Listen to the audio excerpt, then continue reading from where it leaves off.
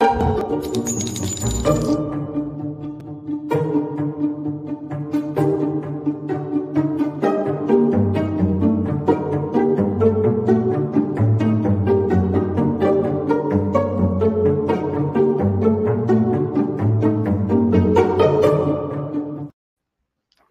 everybody, and welcome to the True Crime Squad. This is Katie Weaver.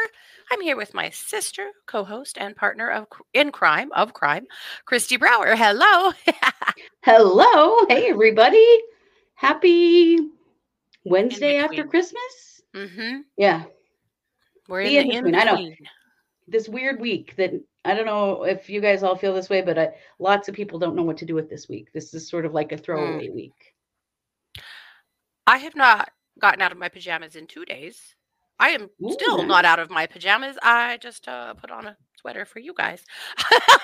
But yeah, we're still eating Christmas Eve leftovers and Christmas Day leftovers and doing pretty well nothing. Yeah, I'm here for it. Nice. Yeah, I'm here for it too. We're doing some stuff, but it's all fun. Right?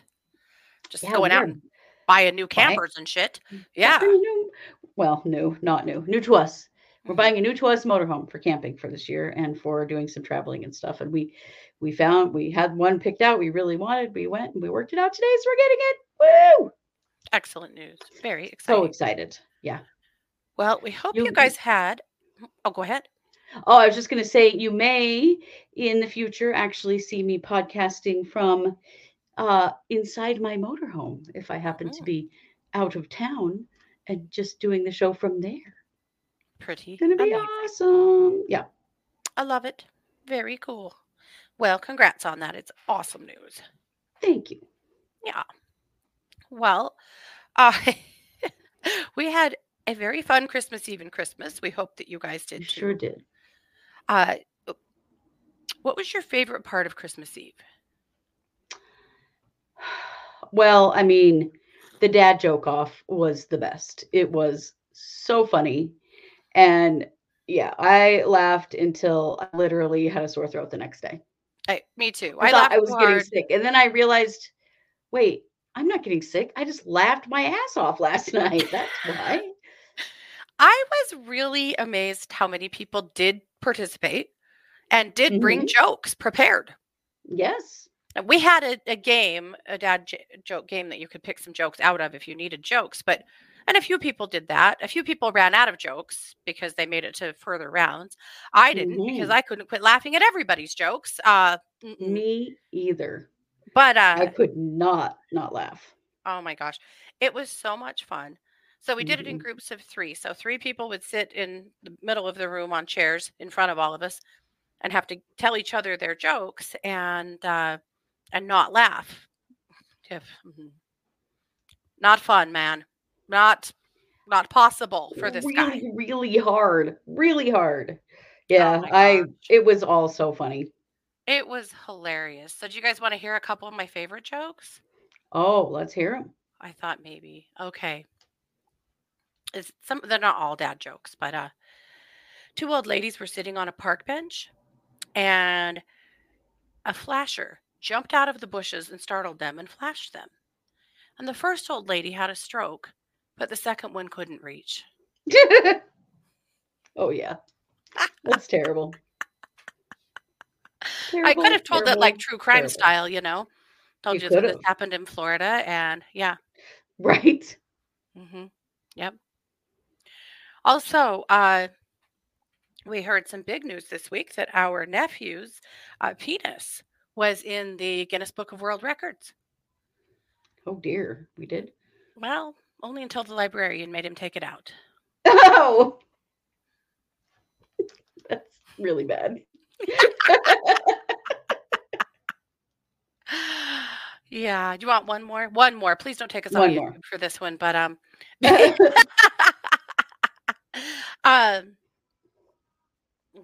Minnie and Mickey were having some marital problems. They went to a counselor, and they both spoke their piece to the counselor about what they thought was going on. And the counselor said, "Now, Mickey, you really can't be threatening to leave Minnie because you think she's going crazy or something." And he goes, "Going crazy? No, I said she's fucking goofy.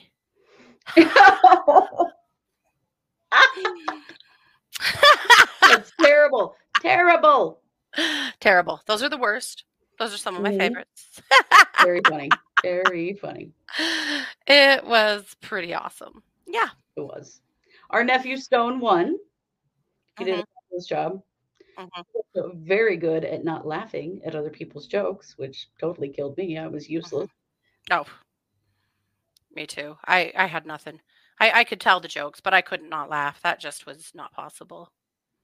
Yeah. And then we played two other games. We had a game, the cup game. We did this last year too, where you just put out a ton of red Solo cups and put things inside of them. And if you get that cup, then you get what's inside of it. If you got a 3D printed pickle or a cherry cordial, then you had to eat either a moonshine pickle or a moonshine cherry. Oh. You know, unless you are a kid, and then you got $1 instead. But that's always alarming. But those pickles, you guys, they are so bad. And I don't mind the cherries, but the pickles, oh, gross. And we're pickle lovers, but oh man, they are tough to take. Yeah. Moonshine Some people were opting to shoot the pickle juice instead. That is true. Well, we need to say welcome to Tessa and Patricia, who don't usually make it live. Are making it live this week. Welcome. We're so glad you're here, along with all of the rest of you. Absolutely. Welcome, welcome. Well, there was big drama at my house on Christmas Eve morning. Who got the pickle and cherry? I think I got a cherry, and I helped Mike eat his pickle because he couldn't do it. I got a cherry. I thank God didn't get a pickle this year. I did last year. It was so bad. You got screwed on the Christmas Eve gifts. I got screwed all the way around, you guys. Did. Yeah. So one of the games was I laid out a grid with tape on my kitchen table with and every so often on the table you'd put a gift, and then you roll out a roll of toilet paper and put a really full wine glass at the end, and you have to pull the toilet paper all the way across the table, and wherever it finally spills and the toilet paper tears off, that's the gift you get. And obviously, like, I couldn't let this just be for naught, so I had put some gag gifts in there. And you won a can of Vagisil spray? I sure did. I sure did. I won a can of Vagisil spray, guys. Does that sound like a lot of fun? No, it wasn't. And then the cup game, there were 2 cups with nothing under it, and you got them both. I got both of them. I cannot believe it. I got screwed so bad. But I got Katie back while we were filling stockings. She didn't notice, but I crammed that Vagisil right down in the bottom of her stocking, so she found it on Christmas morning. I thought that was pretty great. Yes, Terry, do you see this was one of my gifts from my wife, Rhonda? I got a Missing and Murdered Indigenous Women t-shirt. I'm so excited. I've wanted one for a long time. And she's like, I thought you would want to wear that on your show. And yes, I do. Yeah, so that's an awesome thing. Very good. Yeah. Well, the only other thing that happened that, on Christmas Eve morning, I had put some of my groceries for Christmas Eve down in my art room because it's cold down there. And because, my house is just running way out of space. And so I walked in there to grab a bag to finish a gift without realizing that little Zig the pig was right on my heels.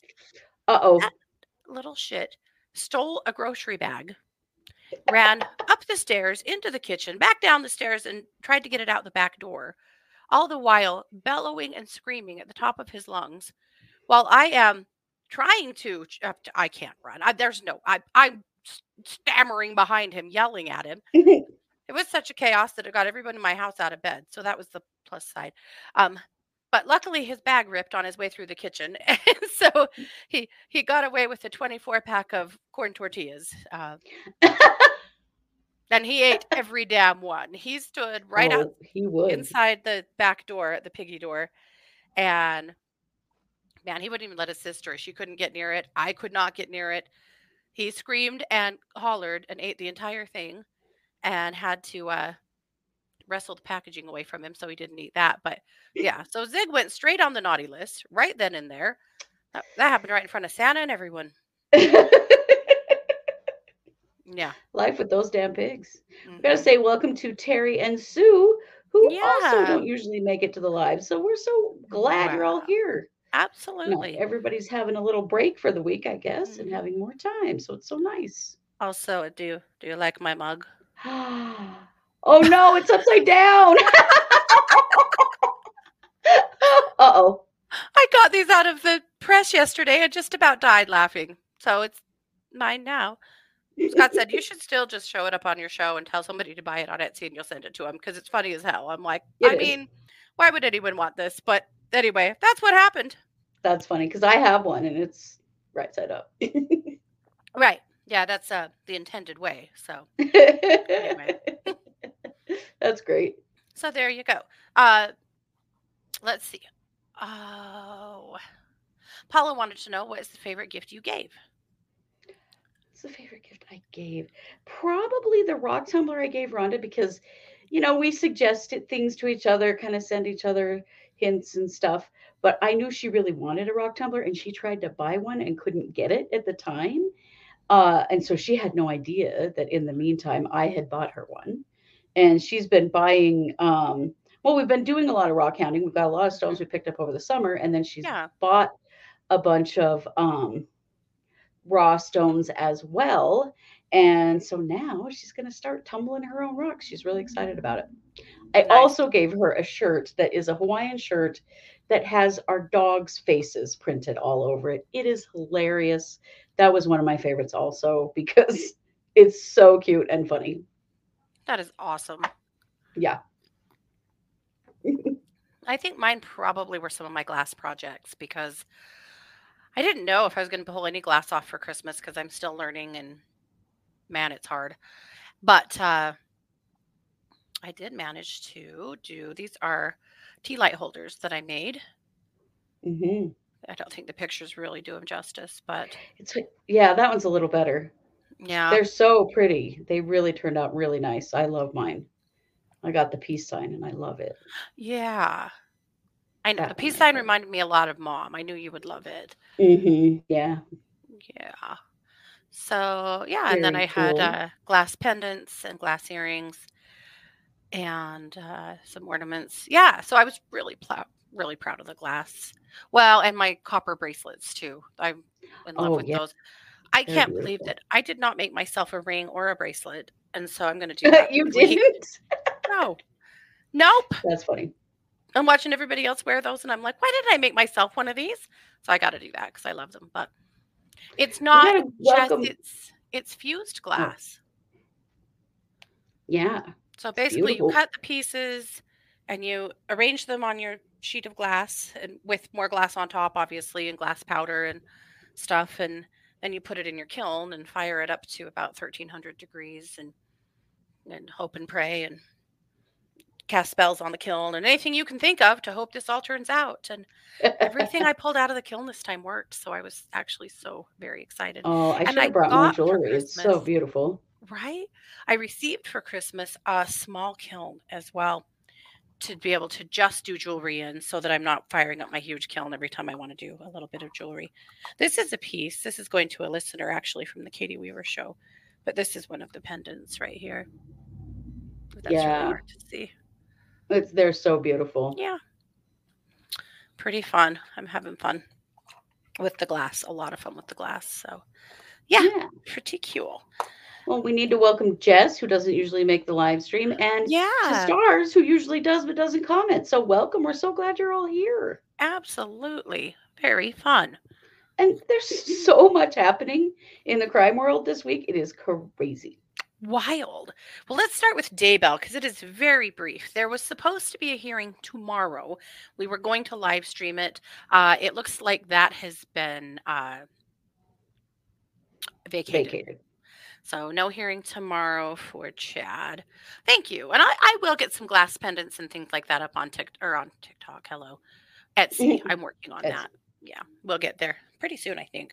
At any rate, yeah, so no hearing tomorrow for Chad. But did want to mention that, a while ago, JJ's body had been released to his next of kin, and they actually cremated JJ, which doesn't mean anything except for that in the Mormon church really looks down on cremation. And that was interesting in that aspect only. I can totally understand. It was up to Woodcocks what happened. And, entirely, yeah. mm-hmm, And that was their decision. Yeah. We also know that some people that were integral to their friendships here and the case were received like necklaces or things like that with JJ's ashes, which is very sweet. And so that has been done. JJ's cremated. There had been talk that there would be a memorial for both kids here in Rexburg at some point. I hope that there still is. I think that's probably still happening, but probably when it warms up outside, because it's hell around here currently. Yes. They could have done either, I'm sure, but they chose to cremate, which is fine. Right. And you're right. They're not Mormon. Yeah, no, they're not. Only ironic because that's because of the whole Mormon connection to this crazy case. Right. But we have been saying, when does Tylee get to be released to her family? Well, last Thursday she was released. Yep. So that's amazing as well. We're really, really glad to see that. Yeah. Yes, I think that's it's good closure for these families that they finally can say goodbye, and have ashes or a memorial or whatever they're going to do, whatever so that suits them. Yeah. To give them a starting point to be able to move forward. Absolutely. And I think that's really good. So we're very happy to see that. It's true. Lori had Charles and Joe Ryan cremated, and Zulema cremated Alex. All of that was surprising to me. It is. Because of their belief in the resurrection, they don't typically cremate. They kind of frown on that. So, but whatever, who cares? I'm so glad she's finally been released. My God. Me too. Yep. Very relieved for that. So, yeah, good news there. Let's see, Kristi, talk to us about Tim Ballard. Guys, Tim Ballard's in the news again. I know you'll be so surprised. So, of course, Tim Ballard is the disgraced founder of Operation Underground Railroad from Utah, supposed child trafficking hometown hero who has turned out to be, well, not so much. So we know Tim Ballard is being sued civilly by a bunch of people who are alleging sexual assault and abuse and all kinds of stuff. Well, he has actually finally fired back in court, really for the first time, which I think is rather interesting. Yeah. But he is seeking to exclude some information that he says is stolen and confidential, that one particular person who is suing him should not have had access to and should not have. So this is kind of interesting because one of the people who's suing him is his former assistant. And she apparently has some personal emails of his that she maybe shouldn't have a hold of, or at least he's saying she shouldn't have a hold of. He says he's alleging it was stolen from his private email to include private religious conversations between Ballard and a priest of the Church of Jesus Christ of Latter-day Saints. A priest. I'm finding that interesting. I don't know I don't know what that means. That word doesn't mean in Mormonism what it means in other churches. So I think they're just trying to say a clergy member, probably a general authority, I'm thinking. And attorney-client privileged emails between Ballard and OUR's in-house counsel. And this is from his assistant, who is one of the people. She and her husband are both suing him. She had his login and password up into early October, which was just a few days before she actually filed suit against him. So we shall see if some of this gets excluded or not. I don't know. It's interesting, though. Start to see kind of behind the scenes about where things are coming from. Also, and this Fox News 13 in Utah, and I don't have a lot of this yet because they were just coming out with it tonight, but they are doing a deep dive into Attorney Reyes, the Utah Attorney General. Why can't I think of that word? Utah Attorney General Reyes, who turned out to be, one of Tim Ballard's best buds. They're finding evidence of about $1 million that has gone back and forth between Tim Ballard and OUR and Reyes in the Attorney General's office. And so there's a big expose about to come out. So probably we'll be able to cover that next week. Another step in the direction of how deeply involved Utah government has been with this situation and with potentially covering things up for Tim Ballard. There's tons of questions. Reyes has now said he's not seeking another term. There's been a lot of calls for him. Yeah, like Reyes is ruined. Yeah. He's totally ruined. But there are a lot of people questioning, like, why is he not resigning? And it just keeps getting worse and worse and worse. And he just keeps digging his heels in that he's not leaving. Yeah. And I don't know what's going to happen, but this is not good news. And I know that I had read before that Operation Underground Railroad had donated money to the Utah Attorney General's office to help with their fight against sex trafficking that they were doing, the Attorney General's office was doing. I don't know if that is this money that they're referring to or if there is other money. It's not good, because this is the same guy that is accused of shutting down the criminal investigation into OUR and Tim Ballard last spring. So right, those connections just keep getting made more and more and more. And I'll tell you what, Fox News 13 is dogged on this. They are pulling zero punches, which I love to see. And I'm pretty thrilled about this, because Reyes needs to go. It's very likely that all of this would have come out much sooner had he not been getting his little fingers in the pie that he should not have been. Interesting. Well, I also want to say, hey, Bob, welcome. Good to see you. Yeah, Bob, good to see you. Yeah. Interesting. It does suck to suck. And Ballard, sucks. So we'll keep talking. We'll keep talking on it. Yeah. Yeah. But there's a lot more coming. There's so much more coming, because we know there's a criminal investigation going on now too, plus all these other lawsuits. This is going on wild. Jess pointed out if she was his assistant, I wonder if she was copied on it. She very well may have been.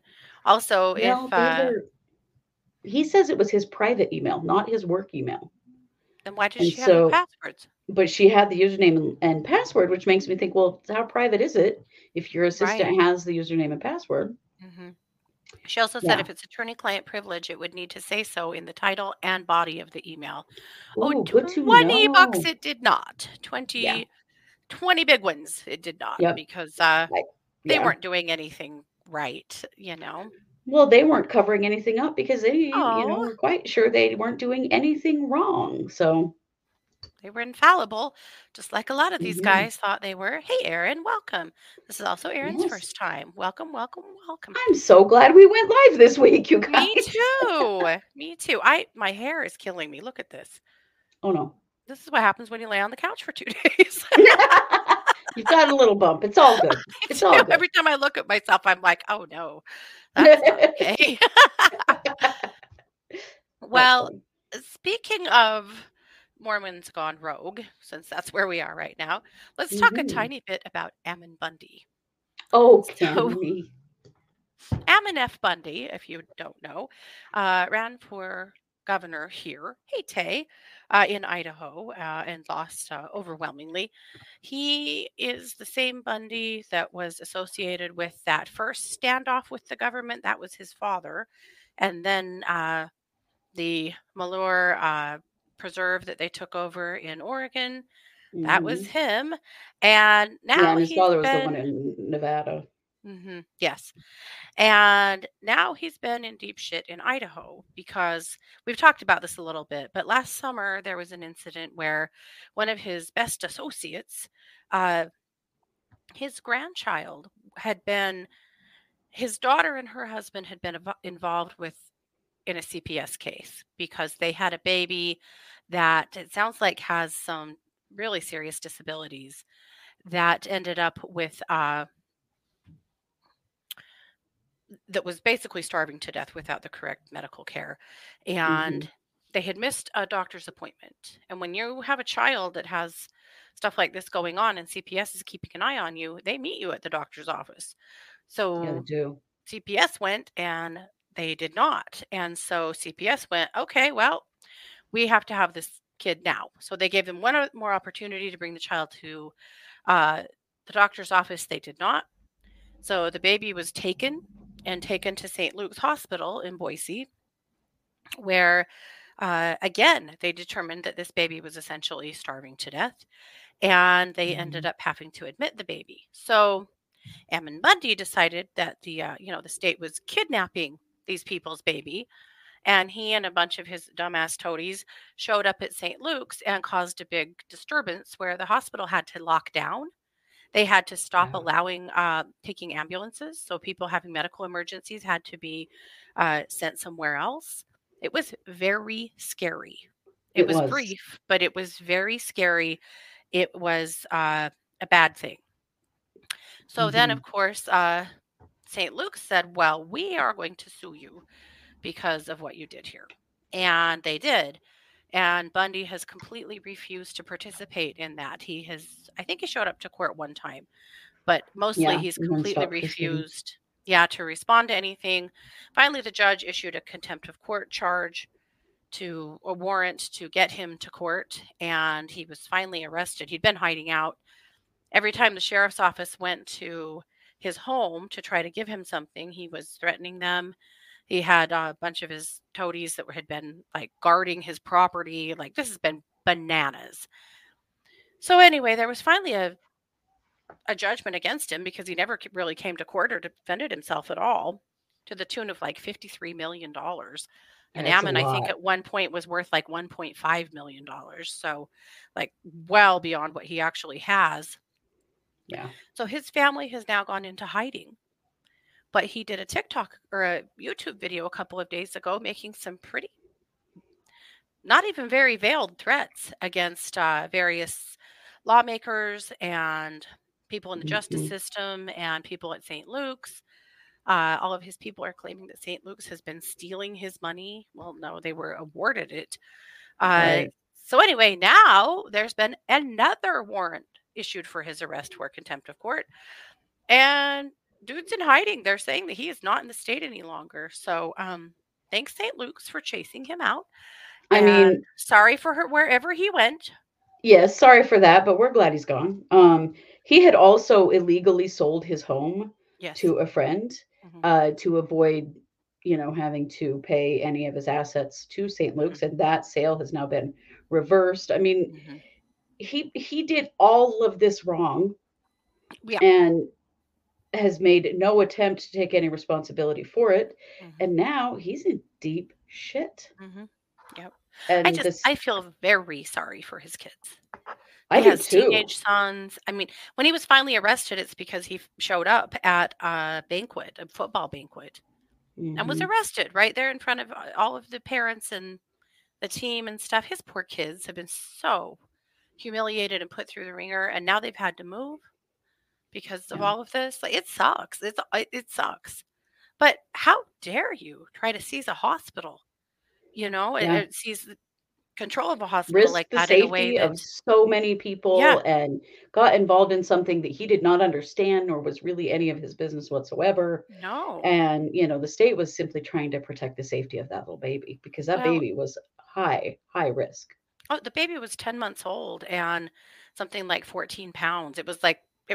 Yeah, It was really bad. it And the was. baby has a medical issue, and just the Hmm. parents apparently need some extra support in taking care of this baby. Yeah, But understanding thank you, what to Erin. do and stuff. So, Yeah. So, Emmy had asked what our Etsy store is. It's Joyful Goddess Designs. I did put up a link.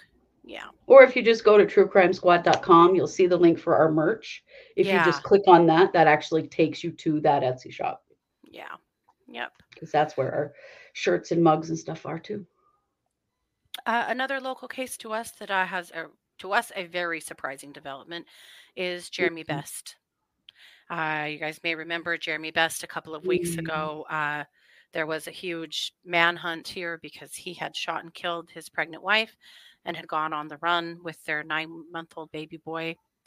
And then he was found the next day naked in a sleeping bag, sleeping along the side of the road in Bonneville County, and the child was nearby and was deceased. Mhm. Immediately, competency was brought into question. His attorney, of course, is Jim Archibald. And Ring a Jim bell? immediately asked for a competency hearing because Jeremy had been wandering around at stores naked. He had a psychotic break the day that this happened. He had been taken to the hospital. The hospital did not hold him as they Nor should did the have, police. nor did the police. Send him home with his wife, where he completely lost it and killed her. And then, of course, killed his whole family. Yeah. And so competency was asked for immediately, not to anyone else's surprise. He was actually assigned a conservator because he's Mhm. lost it. You guys, it was announced today that he has been deemed competent and fit to stand trial. What in the holy hell? Here's the thing. Remember, we live in the wild, wild west. For Yeah. real. Idaho is Yeah. still the wild, wild west. Mm-hmm. And Idaho's bar for competency is so low. First of all, we do not have an insanity defense of any kind in the No. state of Idaho. Mm-mm. And competency only means the ability to understand the charges and the ability to participate in his own defense. Mm-hmm. That's it.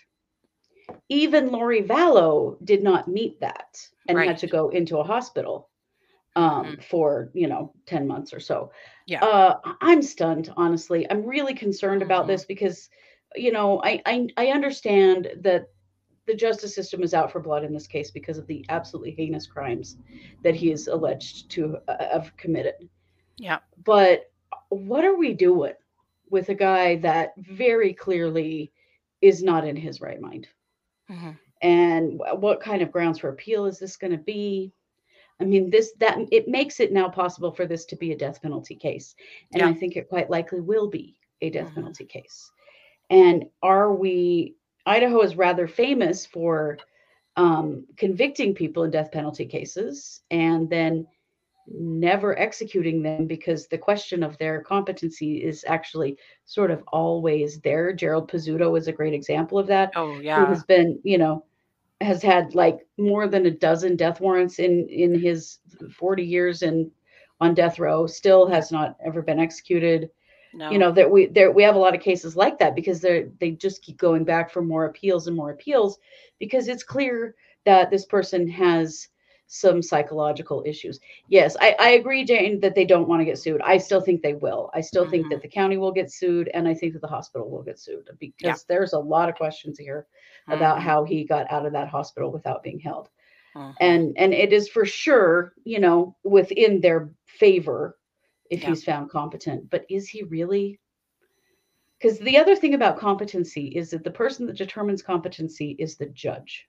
So he was evaluated by mental health professionals. We don't know what those evaluations say, but what we know is that And the we'll judge never made, know. and we'll Yeah. never know because that's protected health information. But long run, it's the judge's actual decision. Mm-hmm. Yep. This case makes me sick in every aspect of Mm-hmm.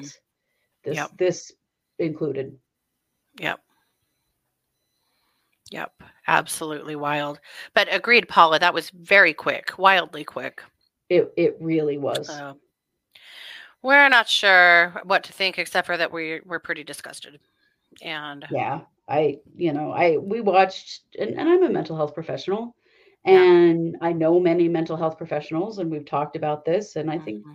we're all pretty stunned by Mm-hmm. how quickly they determined this. I don't understand why a stay in the state hospital to be sure that someone is competent wouldn't be warranted here.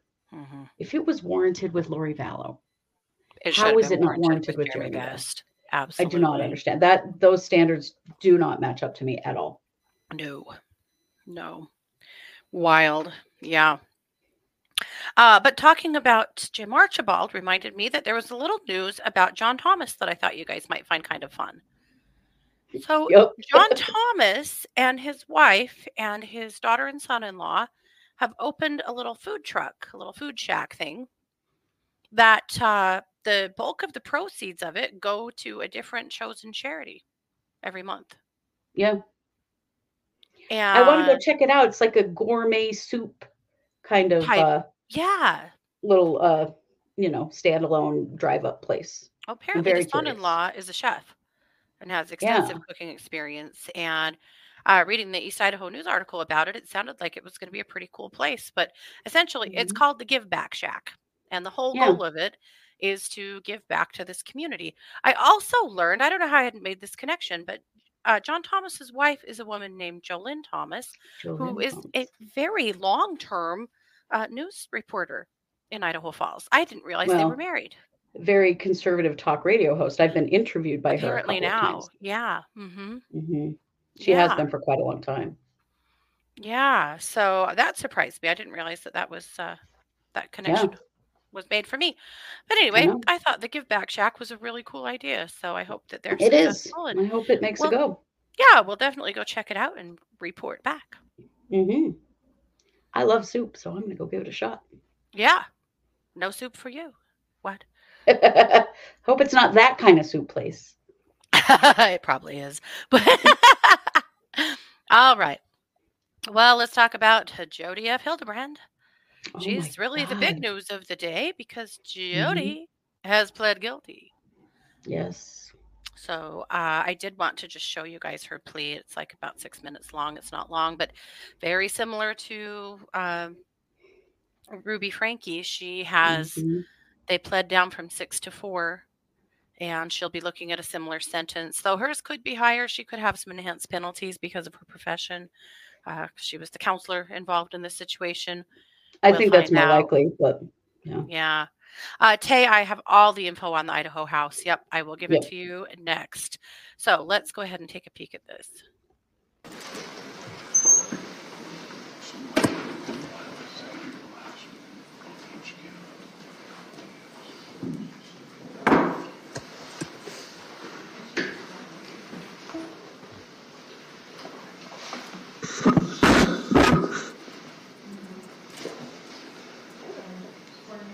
Thanks.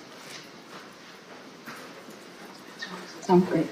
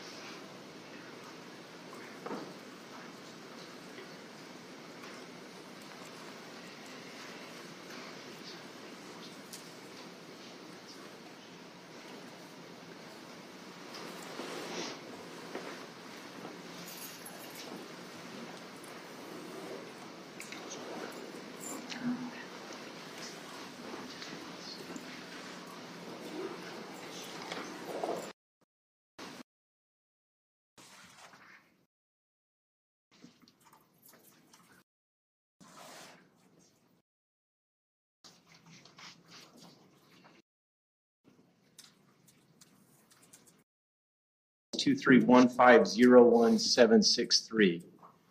Mr. Clark and Mr. Sham are here representing the state of Utah, and Mr. Terry is here with Ms. Hildebrandt.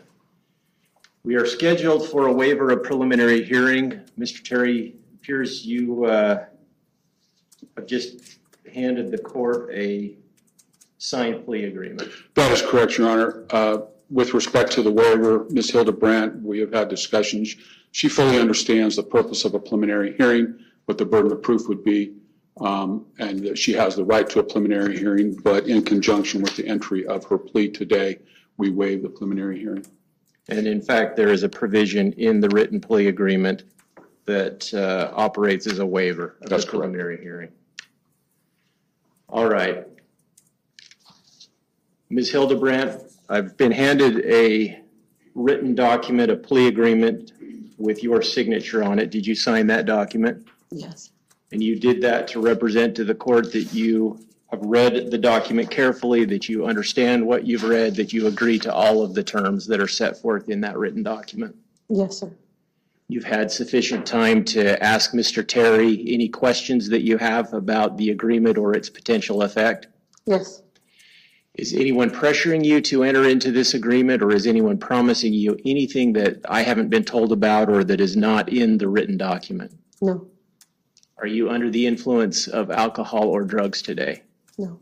Is there anything today that could interfere in any way with your ability to understand the agreement, its potential consequences? No. No physical condition, mental health, or emotional condition, nothing that could interfere with your present ability to evaluate the agreement and decide if it's what you're prepared to do today? No. You don't need more time, you're ready to go. Yes. Any further record, counsel? Your Honor, the agreement contains a factual basis. There are a few details in the factual basis that we are not in full agreement with. However, this is a guilty plea. It is not an Alford plea. The factual basis sets forth facts that we agree with, that Ms. Hildebrandt agrees with, that are sufficient for the court to accept her plea with respect to the 4 counts to which she is pleading guilty. And so we ask the court to accept her plea agreement. And apart from what is in the written factual base in the plea agreement, you have, I'm assuming, reviewed voluminous discovery. You don't dispute whether there is an actual or an adequate factual basis. We do not.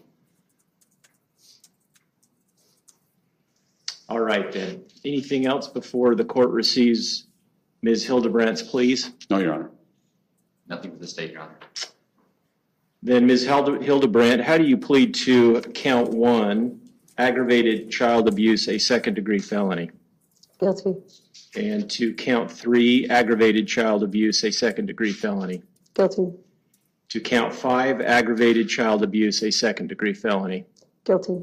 And to count 6, also aggravated child abuse, a second-degree felony? Guilty.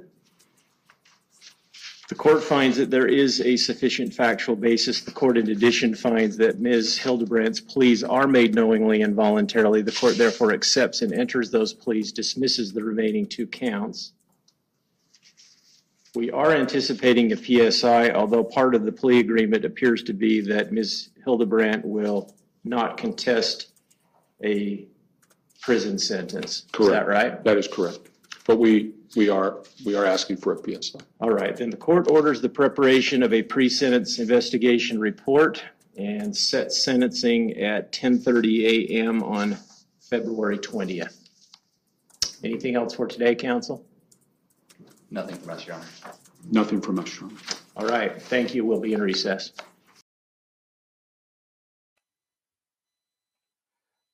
Well, okay. There you have it. Well, yeah. I mean, I think these 2 didn't have a prayer and they knew it. Mm-hmm. There's so much evidence against them. Mm-hmm. Jodi Hildebrandt grossed me out so much, though, with what her attorney said in the news. Yeah. Don't worry, you guys. It's still all about the kids. She did this for the children, those ones that she was torturing. She did this for them. Yeah. Her She attorney pled for said them. she has pled guilty because she did not want these children to have to testify. She takes responsibility, and it is her main concern at this point that these children can heal both physically and emotionally. Oh my God, Jodi, go fuck yourself. Are you kidding Yes, me? absolutely. You don't get to worry about the well-being of these kids anymore. You've done enough. No. Get out. And- Oh my God. And yeah, shut your stupid face. Yeah. So she can get 1 to 15 years for each count. Your stupid face. It's so gross. Like, come on. Come on. Heal from the horrific things you did to them that you are pleading guilty to doing to them. Yeah, exactly. Well, right, Deanna. More like she doesn't want them to tell the world what kind of a monster she is. Exactly. Right. They don't want those kids on the stand for fear of what they will say. Right. So I have the charging docs. I'm not going to read through them. We already did that with Ruby Frankie. They're nearly identical, except for that she also admits to making the little girl throw herself into a cactus repeatedly. My God. They literally tortured these kids. The way they made them work outside and run outside in the heat in St. George, Utah. It is so fucking hot out there, you guys. It's, easily 110 in the summer. Yeah. In the summer. Yeah.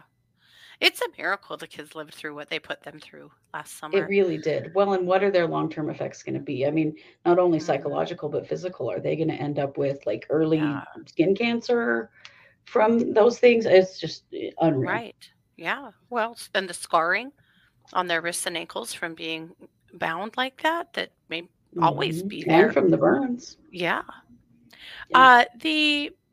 So when you look at the charges and you look at what they could be sentenced with, it looks like they could both get 60 years. But the way which they won't, neither of them will get anywhere near that. But the way Utah's laws work, neither of them can actually get more than 30.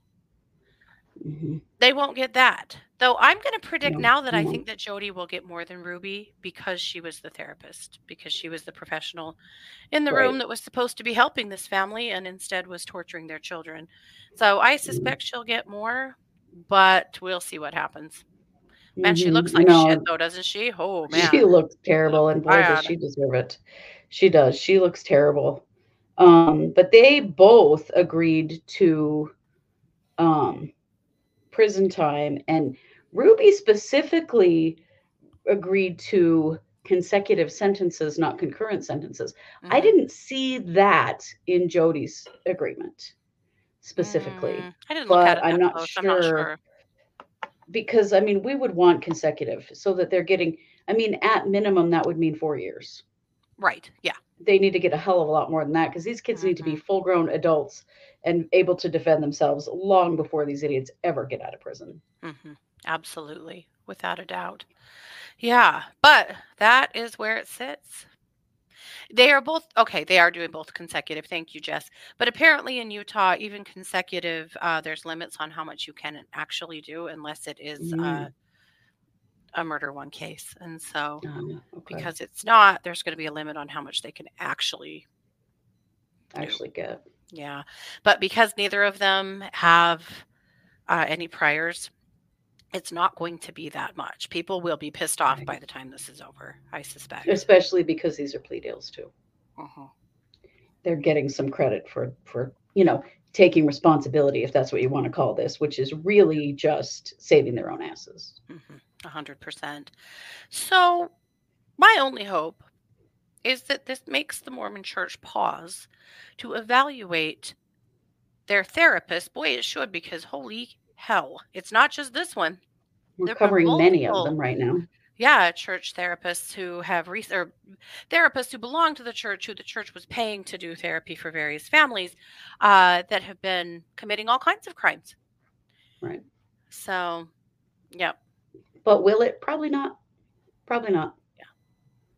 Yeah, the most they can get, apparently it's 30 total. The most either of them can get is 30. But again, if either of them get more than 10, I will be very, very surprised. I hope they do. Yeah. I hope they do that too. About the cactus. Yeah. It's just horrific. These people are ghouls. So per normal, burn directly in hell, both of you. Yeah. Interesting one going on right now, and that is the release of Gypsy Rose. Yeah. So Gypsy Rose gets out of prison tomorrow. She will be released on parole. You know, if you don't know who Gypsy Rose is the young woman whose mother, who she and her boyfriend actually did the stabbing of her mother, Claudine Dee Dee Blanchard, to death. And this was back in 2015. Blanchard's mother, she suffered from Munchausen's by proxy. And so, Gypsy Rose underwent something like 30 unnecessary surgeries. She was in a wheelchair she didn't need to be in. There was all kinds of fraud around money and support for them. And she finally got connected up with this young man and kind of started for the first time telling someone what was happening to her. And so she and her boyfriend planned and then carried out the murder of her mother. Mhm. So she has served 8.5 years of her 10-year sentence. Nicholas Godjohn was her boyfriend at the time. He is the one who actually committed the murder, and he is serving life without parole plus 25 years. So he will not be out ever. Yeah. But Gypsy Rose gets out tomorrow. Yeah. It's pretty interesting. This is a hard case, because of the extreme abuse that she experienced in her life from her mother.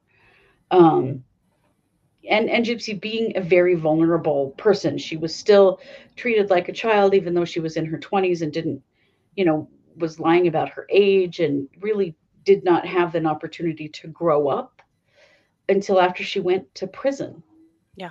So we shall see. It's very interesting, I think, to just see what happens with Gypsy Rose. There's a big there's been a documentary done with her, talking about what her experience is while in prison, and then there's another one coming out right after she's released about her release, and we'll see what she does. She's actually married.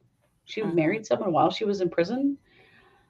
I don't know. The whole thing is weird, and I worry for her. I don't know that she'll ever psychologically really be okay. Yeah.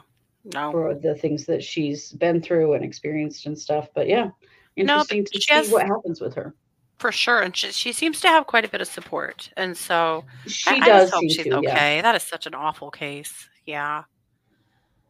Right, Jess, I agree. Prison was very liberating for her. It was less, that was less of a prison than what she was living in with her mother. Mm-hmm. Yeah. Absolutely. Yeah, social development completely screwed up. All kinds of development, actually, because she wasn't really and her physical health. She received all kinds of health stuff that she did not need, surgeries and things that were unnecessary, and awful. Let's see. Lindsay wanted to know if there's anything new in Richard Allen in Delphi. Not that I can find.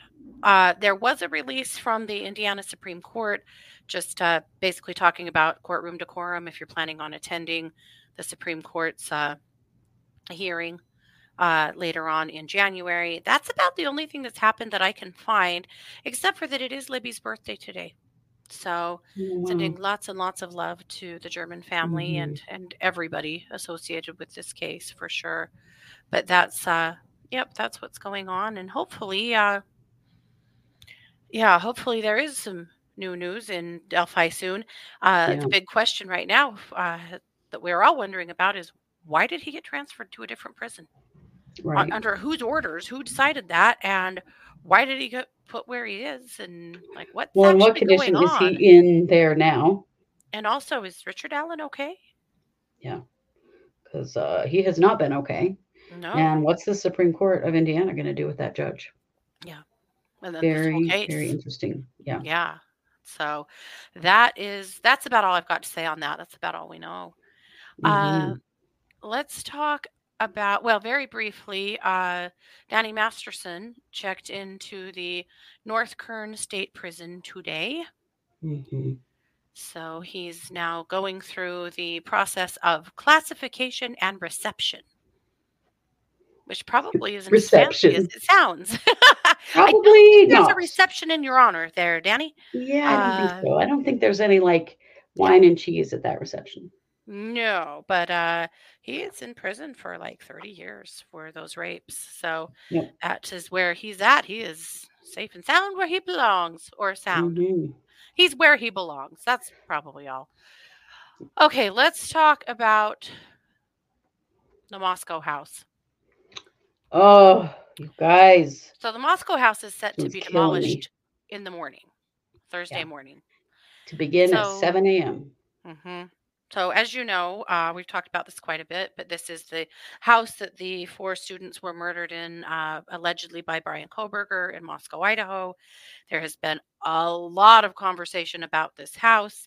The families are begging the school So the house was owned privately, and it was given to the school after these kids were murdered. And the University of Idaho has been chomping at the bit to tear this house down. They say because it will help begin the process of healing for the community, because it's upsetting for the other students to have to look at it every day, and because the prosecution and defense have both said, we don't need it anymore. We're all done with it. But the families are begging them not to do it. So I have two sides of it for you. This is a letter, an email, a release from the Gonsalves and Carnodal families from earlier today. I think yesterday. The Gonsalves family has reached out to the Latah County Prosecutor's Office and the University of Idaho to stop this madness. When the victims can't speak, you have to speak for them when you feel someone is hurting the case. Let's just answer the question on why the King Road house should stand for basic evidentiary purposes. 1. What were the vantage points of the roommates, Dylan and Bethany? What could they hear from where they were in the house? What could they see? How far away was Dylan when she saw BK, and why didn't he see her? Could the surviving roommates hear a dog barking from the 3rd floor? Screams. Can you hear those same sounds from the bottom apartment? Outside of the house, if evidence is presented about BK leaving or watching the house, what windows could he see in from where he was parked? Was he able to view the inside of the house and what was going on from the outside? Sitting in a car or walking by. How long did it take for him to walk to his car? What points of entry could he have gotten to from inside the house? If there is audio evidence, what can you hear standing outside the house? What can you hear inside the house? What was Xana's path in the house to pick up DoorDash? Did she have to walk past different bedrooms? Could she have had to walk past Brian Kohberger? Where could he have been hiding? All of the entry and exit points in the home. How could you get in and out without anyone seeing you? Were the decks potential access points? Since the decks and landscape features are very close to each other, any biological evidence? Where was it located in the house? Any proximity to the victims? Was there any trail outside of the biological evidence in proximity to the house? If the house was a target, which was a theory from the beginning, which is the supposed reason the University of Idaho called off their campus-wide warning while BK was still not apprehended? Why was the house the target? Why are all of the exit points to the property? The driveway configuration for a vehicle to enter, exit, and turn around. What are the vantage points of other camera evidence pointed toward the house? These are just a few things that the family has thought of, and no one seems to answer the question about the King Road house. The question is, if the home is demolished, will all of these questions be able to be answered later on with diagrams, models, technology, etc., if they become an issue at trial? If not, then why can't we leave the home alone? Their second request is to please get a trial date scheduled. It is with disappointment and frustration that we have to ask for this publicly. The court in this matter has delayed long enough. The hearing in the challenges to the indictment was in October, and the court made a ruling in December on those challenges over 45 days later. The court has still not made a ruling on the in-camera evidence that was presented on December 1st. It is now our understanding that the defense has filed a motion for the court to reconsider the court's decision on the indictment challenges, or will be given another hearing date another 30 days out. This was filed a day after a scheduling order and trial date was requested. All of this affects us, the victims' families, and we cannot understand the constant delays. Everything is sealed, so we have no opportunity to even review the factual basis for the motions. This case has to move forward. We are a year out, and the court just made a decision on the indictment. Now the court will have to make another decision to reconsider the decision the court just made, which took the court date 45 days, or took the court an initial 45 days to decide, all while there is still no trial date. We feel the University of Idaho and the court has put us in a horrible position to have to voice our opinions We all along have just wanted the King Road home not to be demolished until after the trial, and for us to ask for a trial date so that we can look forward to justice being served. Is that really too much for us to ask? The families would like to thank everyone across the country for your support on this issue and appreciate all of your hopes and prayers.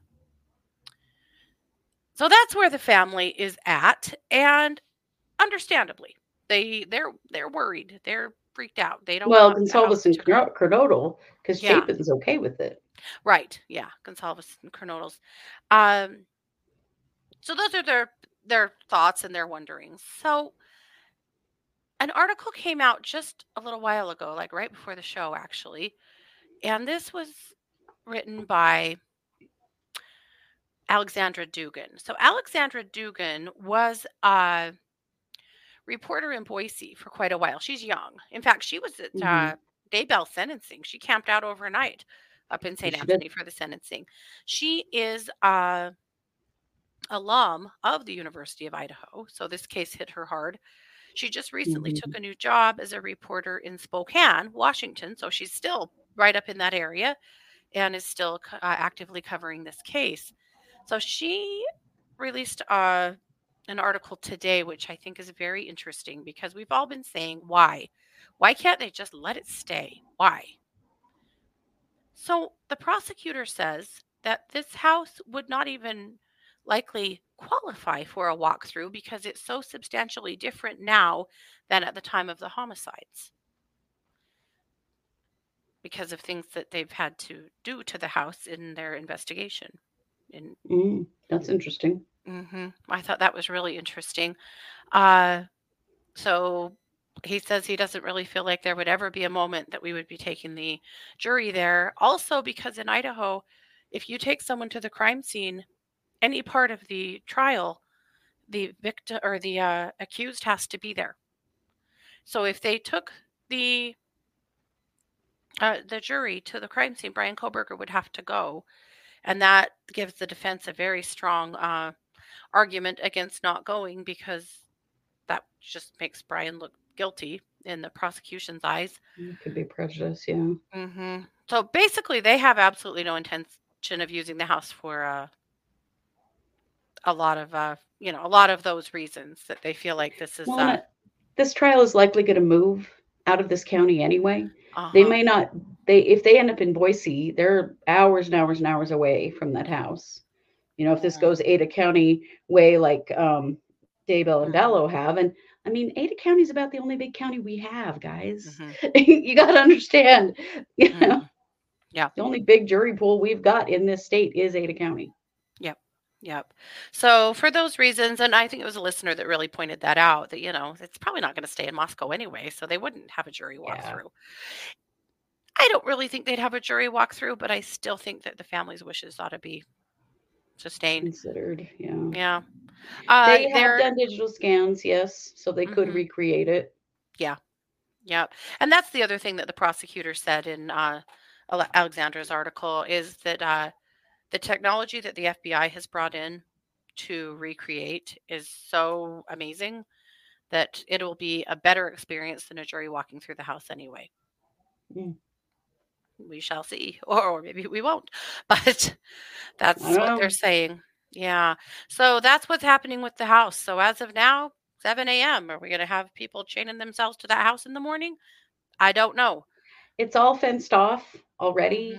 And there's a lot of security on it, so I don't know that they're going to allow anybody to get that close. But will there be protesters there? Wouldn't be surprised if there will be. Yeah, wouldn't be surprised at all.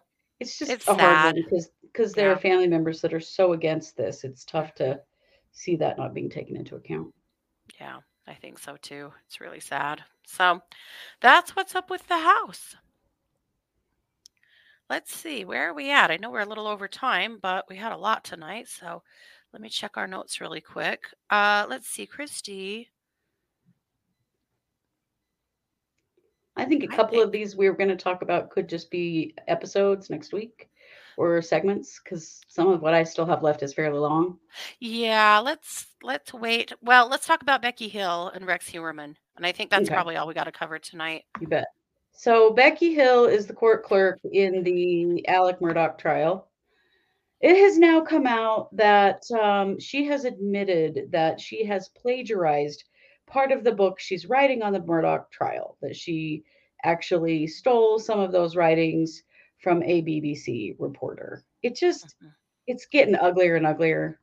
She has done some dumbass shit that I am afraid is going to end up causing a mistrial. I know. But she has publicly admitted this. Mm-hmm. That yes, in fact, the stuff she's writing, it's not good, you guys. There's way too much controversy to be going on after a conviction. It's very of a double murder. Yeah. None of it is good. Becky, we defended you. We trusted you. What the hell is going on here? And now, shut your stupid face. You and Jodi Hildebrandt go straight to hell. That's what I have to say. I'm gonna have to make you a new T-shirt. Yeah, shut your stupid face. We need that one. Yeah, we do. Speaking of stupid faces, Rex Heuermann. So apparently, yeah, because consider that stupid face. You know, he is the accused Long Island serial killer, the Lisk killer. He is currently awaiting, or everyone is awaiting a grand jury decision on a fourth murder that he has been tied to. That is the murder of Maureen Brainerd Barnes. It's expected basically a decision from that grand jury any day now. Interesting that they're talking about it, because grand juries are supposed to be secret, but it's pretty well known that this grand jury has been convened and that is about to give their decision about whether or not he will be charged in that fourth murder. So still a lot marching through the system on Rex Heuermann. I think lots more investigation going on, lots of other stuff happening too. But will we see him charged with this fourth murder? That should be out any day. Yep, that's going to be interesting. Yeah. So that's what's up. I kind of thought we might not have a lot tonight, considering that it's kind of a dead week here, but turns out there's a lot. No pun intended, but here we are. Oh, good Lord. That's cool. Yeah, so that's what's going on. Yeah, Bob said, I remember they had preserved the scene at Marjorie Stoneman Douglas in Florida. Yeah. And someone else pointed out again, that the at Moselle, Tay, that the Moselle example that after Murdaugh was convicted, some of the jurors in interviews said that it was the walk through Moselle that convinced them, which will always crack me up, considering that it was actually the defense that insisted on the walk through Moselle. Right. Tanked their own case, apparently, but here we are. Apparently. Well, and Jess had said, is that house a biohazard? Good question, because there was a hell of a lot of blood at that scene. But it was said that there was blood that had run through the walls. It was outside. It had seeped through. Yeah. I don't know if that's true, but that had been said. Yeah. No, crime did not take a holiday. There was a case in Florida, a Florida woman case of a woman named Miracle who beat the shit out of her boyfriend with the Christmas tree on Christmas Day. So that's oh, good Lord. That tracks. Is that a Christmas miracle? I guess not. That's terrible. Maybe, I don't know. I mean, maybe it was. We don't know what he did, but well, that's true.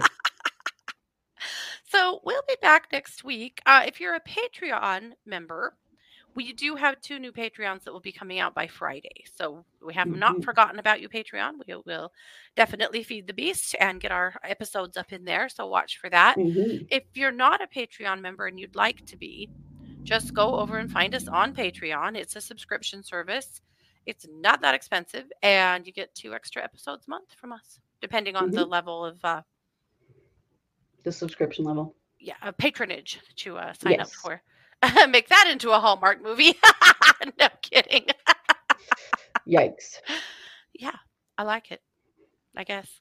So Chad now, I think, is not due back in court until January 20th, I believe, somewhere in there. Yeah. So we will, of course, be covering that and anything else that comes up. I think maybe our Quiet News Week will actually be next week. But then again, maybe not. We've got some stuff coming up in January as well, so we'll keep an eye on the Arizona courts as well. Yeah, most definitely. Yep. So that's it. Well, you guys have a fun New Year's. Please be super, super safe. You know the people are crazy, right? You know that. So, be careful. It is true. It is true. Yep. Take excellent care of yourselves. Happy New Year to you. And we'll be back next week. So thanks for joining us. Thanks so much for all the extras this tonight that we don't normally get. Mhm. Glad you were all here. Glad you were Yes. all here on that note. So thanks, everybody. Mhm. Take care. And this has been yet another production of the True Crime Squad. Bye, everybody.